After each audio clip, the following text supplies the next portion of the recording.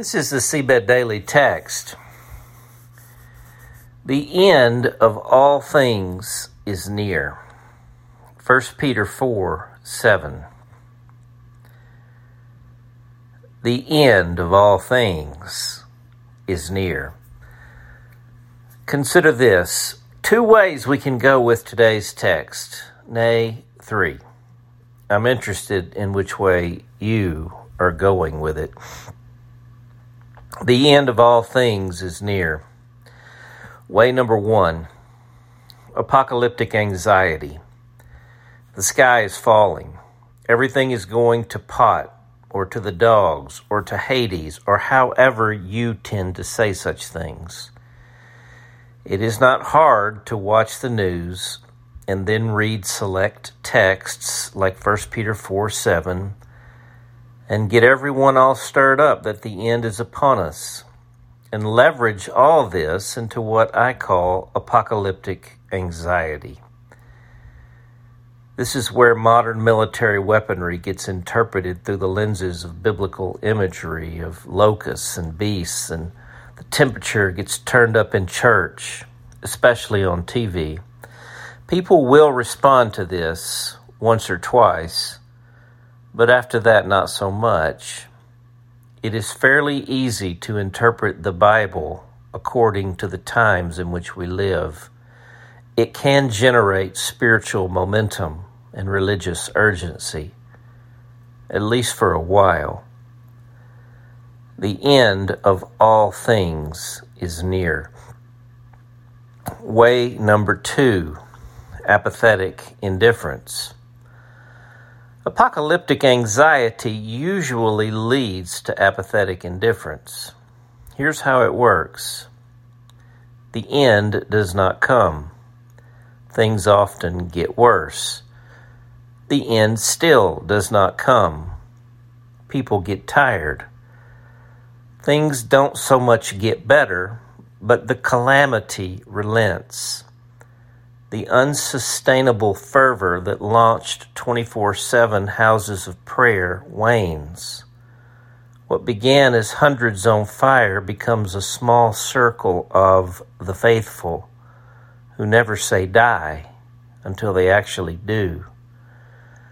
And God bless them, because though their fire burned down to embers, they kept the fire burning. Meanwhile, most everyone around them slowly drifted off to sleep. They didn't mean to. Many ran the first mile, some ran the second, but most tuckered out and went back to their regularly scheduled lives, doing their best to stay faithful in the chaos of life. Apathetic indifference does not come all at once, and it happens to the best of us. It's not our fault. We responded to the fiery leadership of well-meaning, anxious leaders who are also most often very good people. I know this because I've been on both sides of this equation, as follower and leader. Apathetic indifference does not happen by decision, but by declension. The lights dim slowly, giving our eyes ample time to adjust. Our faith quietly drifts back into a collection of beliefs. Apathy usually doesn't come from laziness, but from unsustainable activity that has led to discouragement and disappointment. Faith doesn't go away as much as it suffers erosion. Faith doesn't die. It just becomes sleepy and domesticated. I should also note here, apocalyptic anxiety has a first cousin named relentless revivalism. We will save that discussion for another day. The end of all things is near. Way number 3, eschatological hope.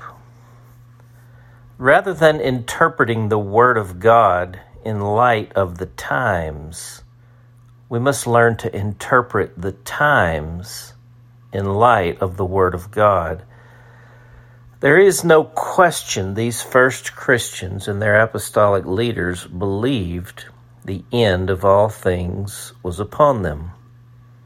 Why? It was not because of all the craziness going on around them. Nothing new about that, then or now. They believed the end of all things was near because something so unbelievably new had happened.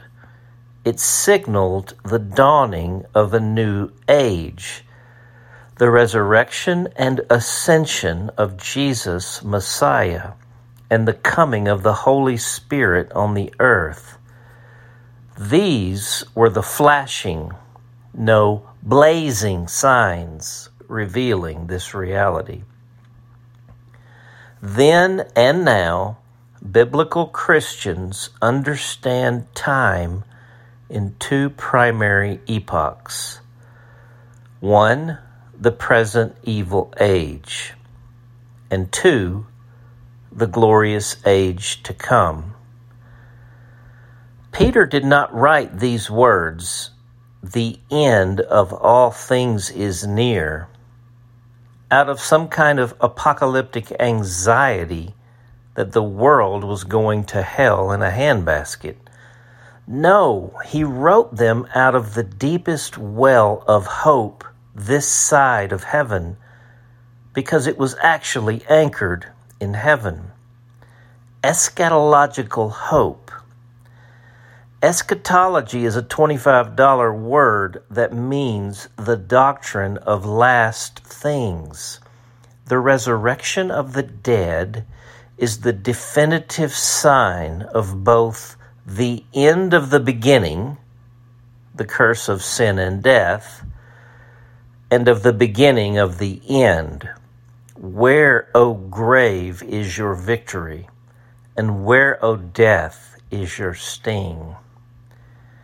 The end of all things is near. Why? One reason.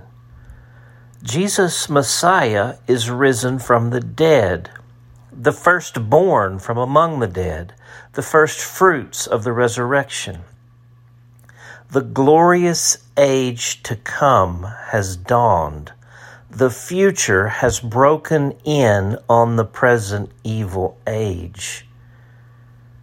Translation: hope is not in the future. It is from the future. The future has now dawned in the present. The end of all things is near.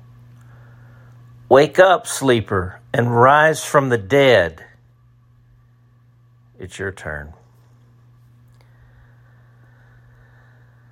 The prayer: Jesus, you are the Messiah, the Son of the living God. You are risen, ascended, exalted, and reigning, and your mercy is over all your works. The end of all things is near. Holy Spirit, draw near and save us from the fear-filled anxiety of apocalypticism. Lead us to drink deeply from the heavenly well of eschatological hope. Awaken us from our apathy, from our sluggish slumber, and into this radiant hope that awakens the world. Praying in Jesus' name.